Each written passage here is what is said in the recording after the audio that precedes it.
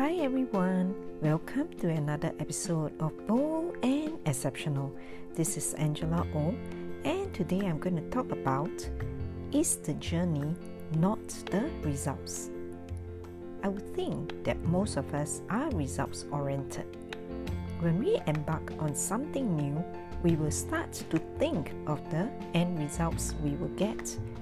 If we think that we are not good at it, we will ask ourselves, why even bother to start?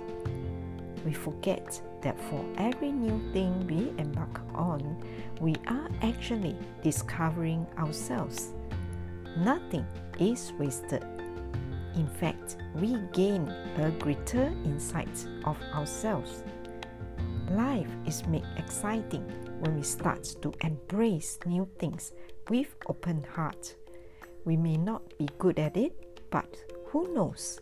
If we don't start, how would we even know? Why are we always more forgiving when it's a child starting something new? Life is a journey of self-discovery. When we start something new, we tend to be afraid, and that sense of adrenaline rush can in turn contribute to our well-being. I've learned not to focus on the results, but to always stretch myself and explore new grounds.